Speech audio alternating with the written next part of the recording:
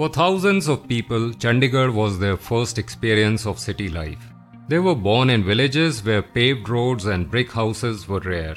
Perhaps the biggest improvement that Chandigarh offered was flush toilets. My generation realizes the worth of a functioning toilet only when it is stuck in a place with no toilets, or the toilets are so bad that they can't be used. But for Indians in the 1950s, toilets were a novelty. Yet, in Chandigarh, every house had a toilet and a bathroom. Even the smallest type of house made for a family had 2 rooms, a kitchen, a toilet, a bathroom, and a courtyard.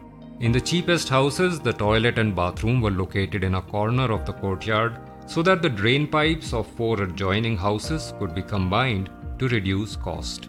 The majority of houses, which were for the lower category of workers, had Indian-style squat toilets, while the higher categories had Western-style toilets. The bathrooms were also different.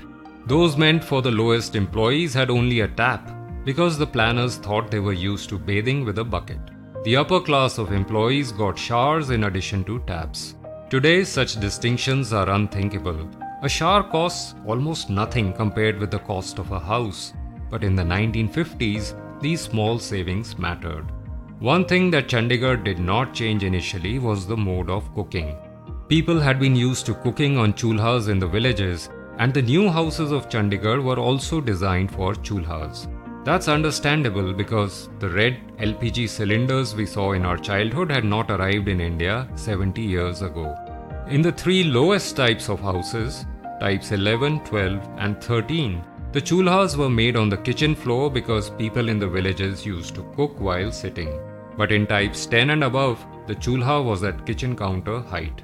Regardless of the house type, every kitchen had a tap with running water, which was definitely an improvement over village life. The architects also provided garages in houses of type 8 and above.